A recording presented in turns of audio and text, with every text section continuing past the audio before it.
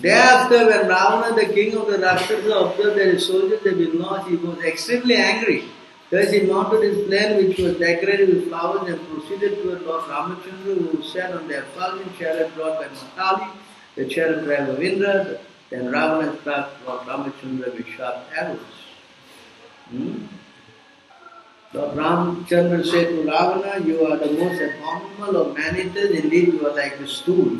You resemble a dog, for a dog steals eatables from the kitchen in the absence of the householder, and in my absence you kidnap my wife Sita Devi. Therefore, as Yamaraj punishes sinful man, I shall also punish you.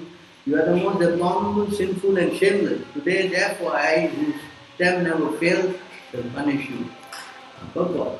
Nacha Daivat Param Balam. No one can surpass the trance of the transcendent. Ravana is so sinful and shameless that he did not know that the result would be of kidnapping Mother Sita, the pleasure potency of Ramachandra. This is the disqualification of the Rakshas. Asatyam apratishtam te jagat ahur anishwaram. The Rakshasas are unaware that the Supreme Lord is the ruler of the creation. They think that everything has come about by chance or accident, and that there is no ruler, king or controller. Therefore the Rakshasas act independently, as they were like going even as far as to kidnap the goddess of fortune.